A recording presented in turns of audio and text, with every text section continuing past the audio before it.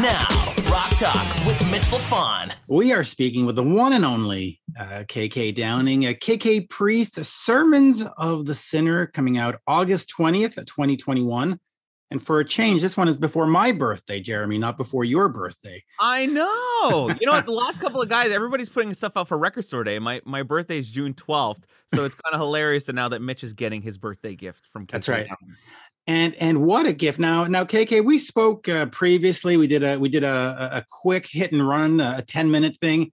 But now we're going to go a little deeper. But I've got to say, I've been listening to the album more and more since that last conversation. And I don't know if you're going to like my review, but I think it's like Painkiller Part 2. It's got that classic sound. It's got the classic elements.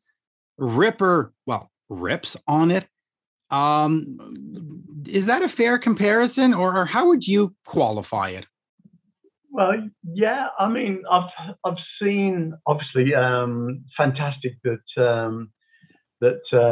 seemingly the first song, Hellfire Thunderbolt, has been very well received, and that's such fantastic news. I'm so happy about that, But and I have seen a few comments, from one end of the scale to the other, really. But there's a few comparisons with Painkiller. You're right, I suppose. But I don't really quite see that yet, because Painkiller to me was just, I think that it was just like the great Yngwie Malmsteen once said when he was asked, which is your favorite album, and he went, I can't go there. They're all my babies, You can't denounce one for the other. And they're all kind of unique, and I understand what he meant by that, really, because, you have an album at a certain year and a point in your life, like 1989, 1990 with Painkiller,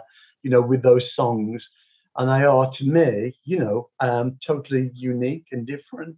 It can never be replicated, But I understand what you're saying, Mitch, about, some comparisons, I guess, really. And I think that's a good thing, because, I mean, I am who I am and I do what I do, and like leopards can never change the spots, and, and I'm not a snake, so I can't like shed my skin, I'm kind of stuck with it in a way, aren't I? After so many years, To be fair, I think it's a blessing in disguise, So yeah, as I was obviously a big part of that, and I'm a big part of this, I guess there is going to be some similarities and comparisons, and but I think that's a good thing, because I'm staying true to true metal, and that's who I am and what I do, and I'm not going anywhere else. So let me just take up on that, doing the metal thing. I mean, we've seen a lot of other bands with a lot of heritage. As they've gotten older, they're either doing, the song book, or they're doing something a little softer or a little more poppy. Or talk to me about sticking to metal and what it means to put out an album like this and not go and do, Joan Baez. Yeah, well, it was, first and foremost, I always thought there would be things would turn circle like they usually do in music. Bands do a lot of things, split up, come back, like Rob went for 14 years, came back. I always thought that things would turn full circle and I would be doing this again in the same kind of home that I had for so many years, but that wasn't to be. But now I'm so comfortable with it, guys, because suddenly I was able to do this with a free, open mind and open spirit, and I didn't feel that pressure of having to write and present things, for other people to, give opinions and thumbs up or thumbs down. I had the freedom to do this with the guys that were totally on board with everything that we were going to attempt to do, so I'm really, really happy, and I'm really, really happy with the album. And it's a great album. I'll keep saying it. It's a great album. Yeah, no, it really is. I hate to coin the phrase the Frank Sinatra, but I'm doing it my way, It's, but yeah, I'm there now. But I think the album is is after so many years and I'm back, it's kind of a big rejoicement, like the song Metal Through and Through, for example. It's just about the connection, the band and the audience and the fans, because we're all the same. I tell many stories of, recently how I was a fan in the crowd of, Jimi Hendrix playing or the Cream at the Royal Albert Hall. I was there. I was the fan jumping from the balconies and rushing the stage. I'm the same as everybody in the audience. And this album, I think, is because I'm able to do it. You never know what's going to happen. I mean, we've already started writing material for the next album. Good. Which is good. I'm in a hurry because I want to, now that I'm in the, I've got the whole thing in my sights. Hey, strike while what's the expression? Strike while the iron's hot, right? Yeah. Exactly. You never know what's going to happen, do you? Really? And we've had to do all of this thing with this dreaded COVID nightmare thing. It's been horrible, but I said to the guys, and I said to the guys at Explorer One, the record label and the management, I can't wait. This has got to go out now. Time is of the essence, isn't it? Really. Yeah. And I don't care about COVID. I don't care about anything. I want to release the record and get it out there, and we've got great plans to go out there and do some great tours, and I miss the world. Yeah. Guys, Jeremy, Mitch. I mean, it's one of those things. I've been, the world is my home, and I've got friends all over the world, and not by that I mean fans and people like you guys. I mean, you got two friends in Montreal. We'll take you to supper when you come over here. We've lived a life. We've come through the decades together. Jeremy, not so much you. Mitch, you guys must be. You know what? Actually, KK, you were my first metal concert that I ever went to. I think it was like 2008 or 2009 at the Bell Center in Montreal, and I was front row right on the gate. And first of all, it was deafening, but it was also blinding because you had these blinders on the stage that shot right into the front row, and we were like this, and it was such a great experience, Yeah, well, so music is what it is, Like I say, I'm actually 70 years old this year in October. You don't look it. Thanks. But I mean, our music is very personal because I'm sure I can speak for so many fans that are listening now. We never forget. We take our music with us through our lives and all of the treasured memories that we have from all the concerts. And I'm exactly the same, and, so this album to me is very, very important. Still to be able to make an album like this is very rewarding, obviously, but, as the lyrics in the song goes, Sermons of the Sinner, the storyline is about, that, things may not be the same forever. Things will change, and like I said, I think I said before to Mitch, we're losing so many friends along the way, because time is, you can't hold it back. And so this album really is about, the magical decades of this niche music that we had, from somewhere in the 60s to somewhere in the late 80s or the early 90s, of classic metal, people call it true metal. It's there forever and a day, but the album's all about not only rejoicing in that, but just hanging on to what we know and love for as long as we possibly can, and have that appreciation for it, I think, No, totally. Even though a lot of bands may be fragmented now,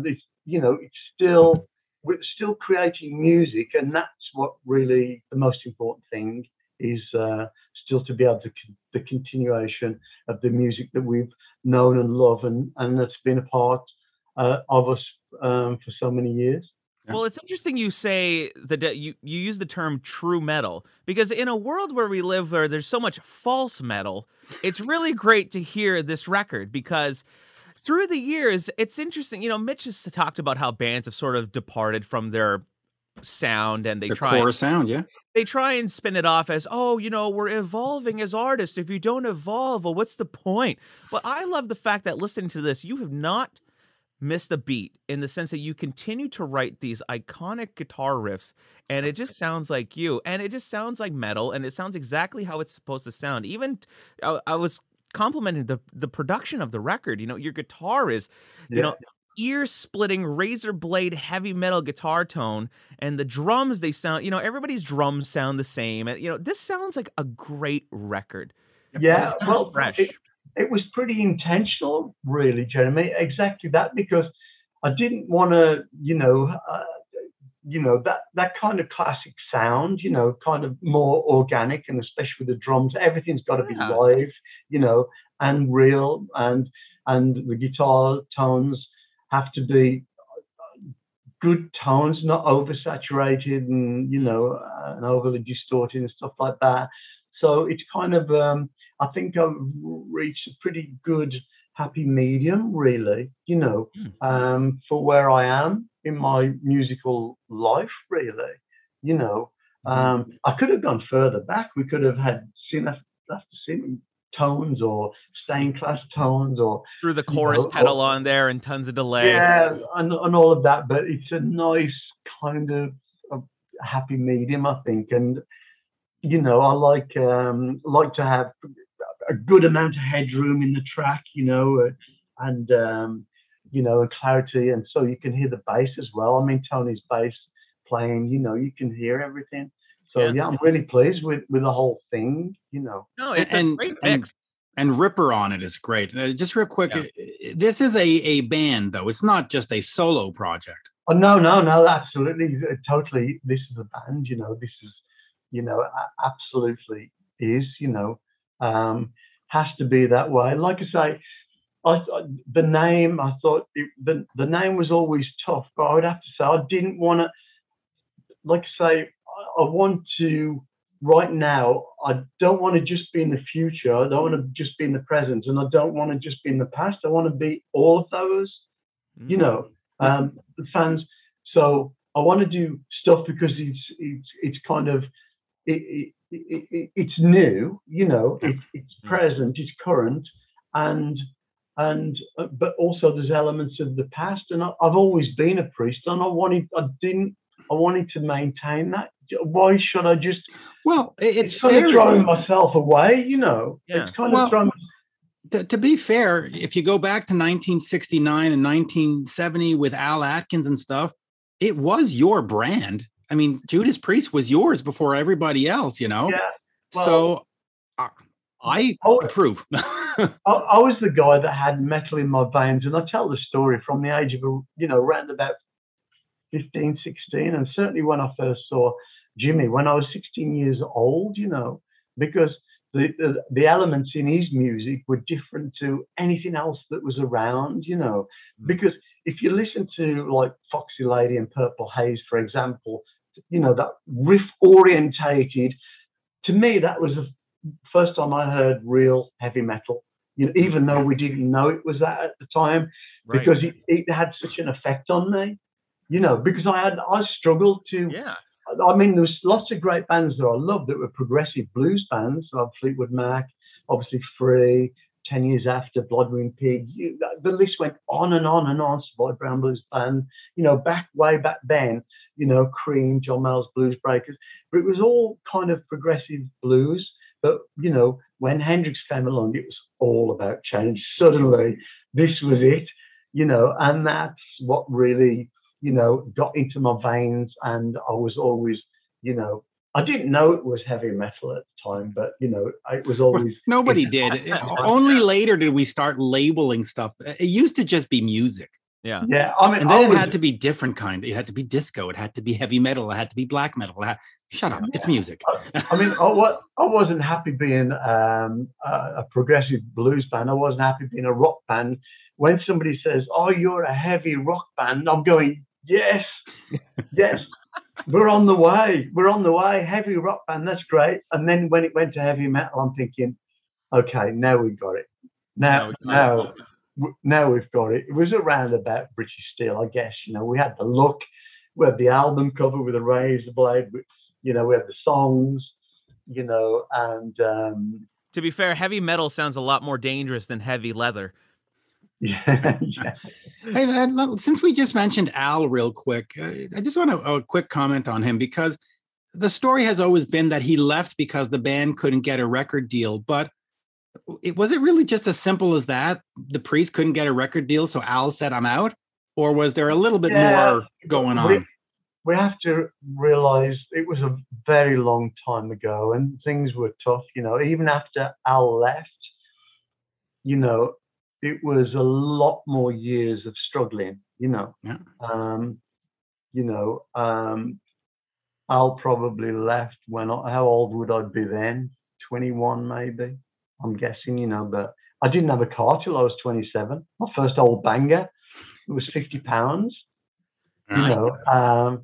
So, you know, right up until then, I was still catching the bus and riding my bicycle, you know. It was, you'd see me, you know, and we would still have we got a couple of albums under the belt, you know, by then. When was that? Rock and Roller was what, 74? Here, let me go. Let me quickly go. Yeah, I guess it was 1977 when I had my first driving license. Yeah, Sad Wings of Destiny 76, Sin After Sin 77. So yeah, so it took you a while. So you'd go do a Sad Wings of Destiny gig and then hop on the Metro? Yeah. It's exactly that. You know, that's great. It was tough. I mean, Sad Wings of Destiny was in the charts in a couple of countries. You know, but you know, we didn't have any money. We were working a job. You know, it was.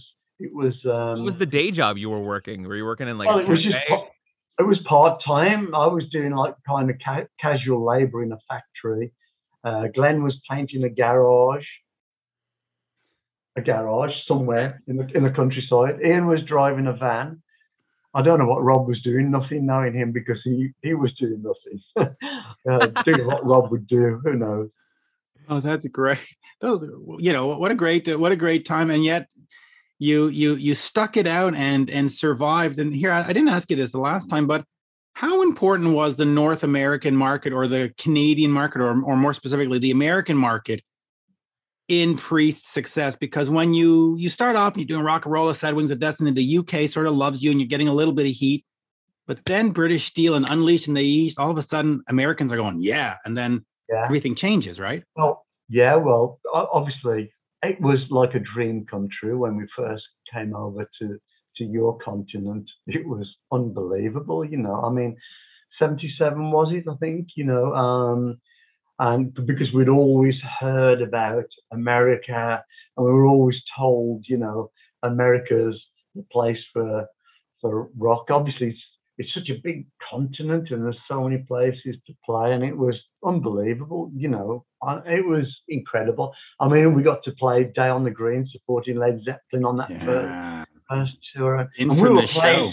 We were playing clubs up and down the East Coast, weren't we, and doing stuff like that, you know. Just club dates, and we were just about to go home, and somebody says, "Can you do a support to Led Zeppelin?" Yes. No, sorry, I got to go home and paint a garage. Like, yeah. So we went over there, you know, and it was great, and we kept going back, and it was great because we had some strongholds, you know, like St. Louis and San Antonio was massive for us because the radio stations liked us down there, you know.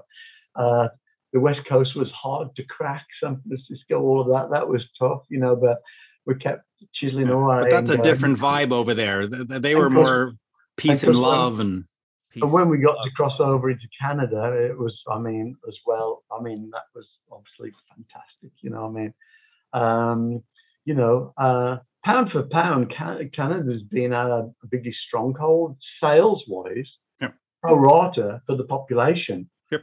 You know, so I have more gold and platinum albums from Canada, you know, than anywhere else in the world. You know, and most of that is from Quebec. Quebec has always traditionally bought 7 out of 10 metal albums. So there's like a 70% fan base of metal in Quebec. For some reason, it's been like that for 40 years. So yeah, I know. I used to go on walkabouts, you know, Montreal, Quebec, wherever I was, because your record shops there were just full of like lots of stuff, so you could like look through and, it was, Classic stores. Canada was massive, for metal, I mean, I've got friends who are pilots for like Finnair. They love going to Canada, doing the same thing, rummaging through for vinyls and stuff like that, Yeah. Well, that's coming back. I mean, I'm 26 and I go to a local record shop, and the first section I run to is the vinyl. Like it's back, and especially with the record store day thing, and like artists are now kind of embracing the whole vinyl thing. You even look at top 40 artists; they're bringing back cassettes. I mean, I think that just compounds what I say about people, because I like say even the younger people are into the vinyls now, but obviously the older set people, closer to my age, I mean, it's definitely something you never get and forget, because I mean, we remember magical moments. I remember when Electra Ladyland, I was thinking, oh, countdown, when's it coming out? And literally, there's a line outside the record store. You know it's going to sell out.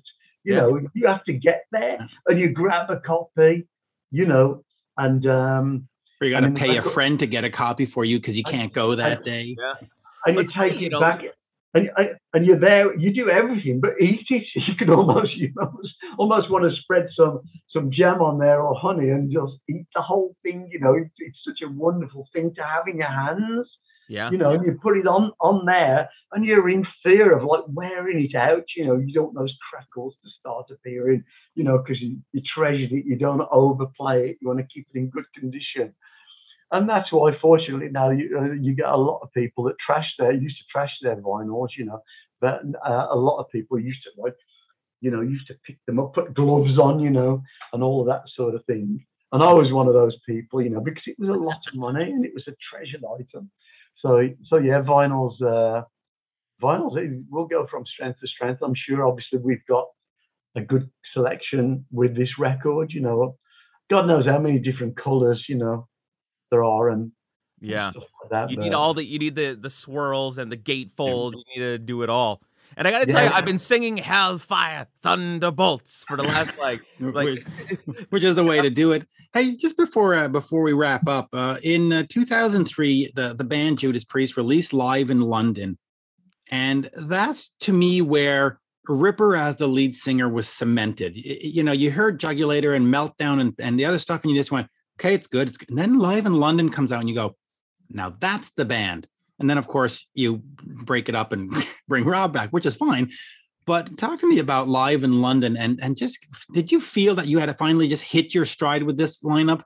Well, absolutely. I mean, it's funny, isn't it, really? It was probably 2 days ago I sent Ripper. I don't know, it just came up on my phone, whatever. It came up, and it was from the rehearsals. We actually recorded it. I don't know how many songs we did, but I found Desert Plains and I played it. I didn't mean to. I clicked on it. I was kind of curious, and I'm thinking, wow, this was so good, and I sent it to Ripper, and he sent me a message back saying, yeah, that was a long day, wasn't it? I think it was over 2 hours a set, and we got there early to record these one-off kind of, we just in like a kind of day clothes. We'd just gotten down there, put the guitar on, and we bust out a few songs. I don't know what else we did, but yeah, that was a special occasion. It was a great gig, really. We had Saxon support in, I believe it was, which was fantastic. It was all. And Jeremy, you don't know this, but I saw Judas Priest at the Casino Ballroom in Hampton Beach. One of the greatest shows ever, because you've got an iconic band in this little venue. The energy from that stage was just overwhelming. It was just like, whoa. That's a great venue. It's a great venue. And you see Priest, and I mean, that's why I went. I saw the listing and I went, Priest in Hampton Beach. I went, oh yeah, I'm driving 6 hours for this. And it was one of the most memorable gigs ever, because when you're hearing those songs in your face, you're just like, yeah. Mm-hmm.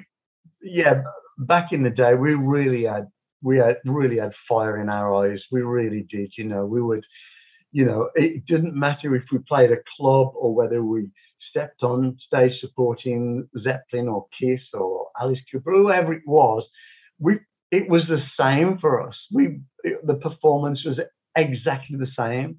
You know, just a small club, couple hundred people, or a big arena.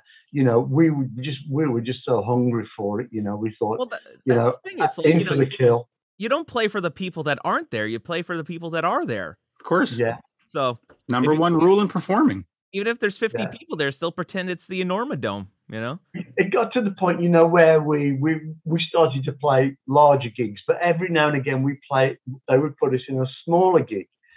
And we kind of, it was this feeling of like raw power, you know. Because I guess we knew that in the smaller places could just like really tear it apart, you know, and putting on that show, you know, all of the energy, all the shapes that we threw, everything, all of the theatrics, all of the power of the sound and the songs, and it was really quite a treat. And it was even more of a treat to see the people's faces thinking, is this real? I can touch these guys. Yeah. Oh, that show. Anyway, for me, that show was fantastic. And just before Jeremy wraps up here, I told you the last time, one of my favorite songs is Parental Guidance. So I hope that maybe you recut it and metalize it or do whatever, but make sure it's in the set, at least when you play Montreal. That would be a cute addition to yes, Jose Priest set, I think. Parental Guidance. We'll love that song. Okay, when we get to your neck of the woods, just for you, I'll text you the night before and say, don't forget. Okay. I'll bear that in mind. You know, it's good to play some tracks that would be unexpected for fans. I think that, you know, you know. And it had a great MTV Much Music presence back in the day. So it's not like it's a rare gem that people will go, what is that? They'll go, oh, really? They're playing this? Great. Yeah, and if you go up to the mic and dedicate it to Mitch, our friend Stefan will be really upset. So that's really what we want. Perfect. Oh, well, we've got a modern day version of that on the record, I think. Wild and Free. We're rule breakers, hell raisers. Yeah. Wild and Free, track 8. We are the force that defies the laws. Yeah, so anyway, that's all to come. Good. Before we wrap up, just a rapid fire questions for you. Main guitar you used on this new album? That would be the main guitar. I was going backwards and forwards between my trusty white Flying V that you'll see quite often in the videos, and an ESP Flying V that I've been using for quite a lot of years since Ripper joined. Actually, it was actually the same guitar that I played mainly on the show that we just mentioned, you know, in Brixton for the DVD. So that's that black and chrome Flying V. ESP made that for me, so I went backwards and forwards between those two. What about main amp? What was your guitar rig for this record? Oh, a combination of things really, but my trusty Marshall 50 watts. You know, kind of. I was plugging into there with various distortions. Kind of a bit more old school, you know. Right. Yeah, had to keep it pretty organic and natural sounding. You can hear that, I think, you know. But the secret was the room. I used the room actually in my house. I found a really good sounding room, so I used that quite a lot. You know. So you have your amp in the closet, and then you have some room mics in the kitchen, or the bleed you get, it's a bit of a nightmare, but it worked out really, really well. I'm really pleased. But I was astonished at my guitar sound on at the show. I keep going back to that, and I was amazed. And I'm trying to work out what I was using. I know I was using Marshall heads, but I can't remember what was on the front end. So I'm trying to find out, because that was really, really cool, my guitar sound. I'm sure somebody has a picture of your rack or your pedal board somewhere. Yeah. So that was Desert Plains from that song. What year was it, Mitch? 2003, 2002? I can't remember. Ripper, obviously with Ripper. It was the full. Well, the album came out in 2003 live in London, so I would imagine it might have been from the year before. 2002 tour. Actually, here, let me just let me go click on it. It was recorded in December of 2001, so it must have been the 2001 tour. Okay, all the guitar players, KK's guitar sound at that show on Desert Plains. It was what played at the rehearsal. Check it out. See what you think. Yeah, I got to check that out. There we go.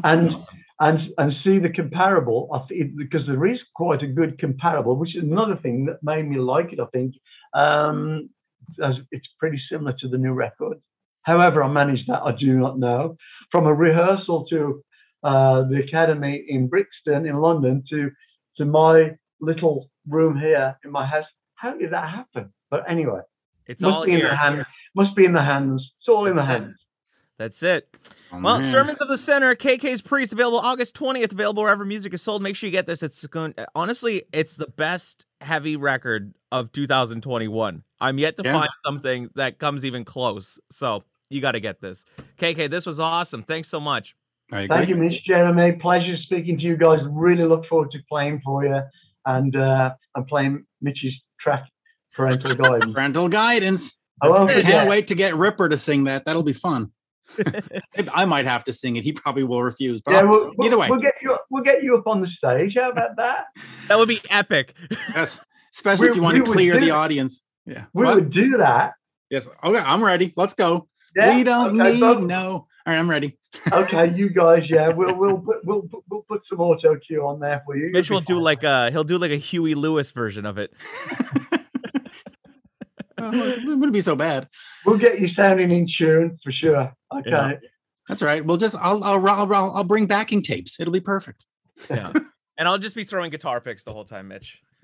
Don't put it past me. I would do that. You guys, you special guests. That would be a real treat. Well, you come to Montreal. You'll be our special guest. We'll treat you to one of the greatest days you've ever seen. Don't put that past me. It's absolutely. You're going to get the invite. Absolutely. Yeah. Merci, monsieur. Thank you. Thank you for doing this again. Okay, guys. It was a pleasure. See you later. Thank you, guys. Bye.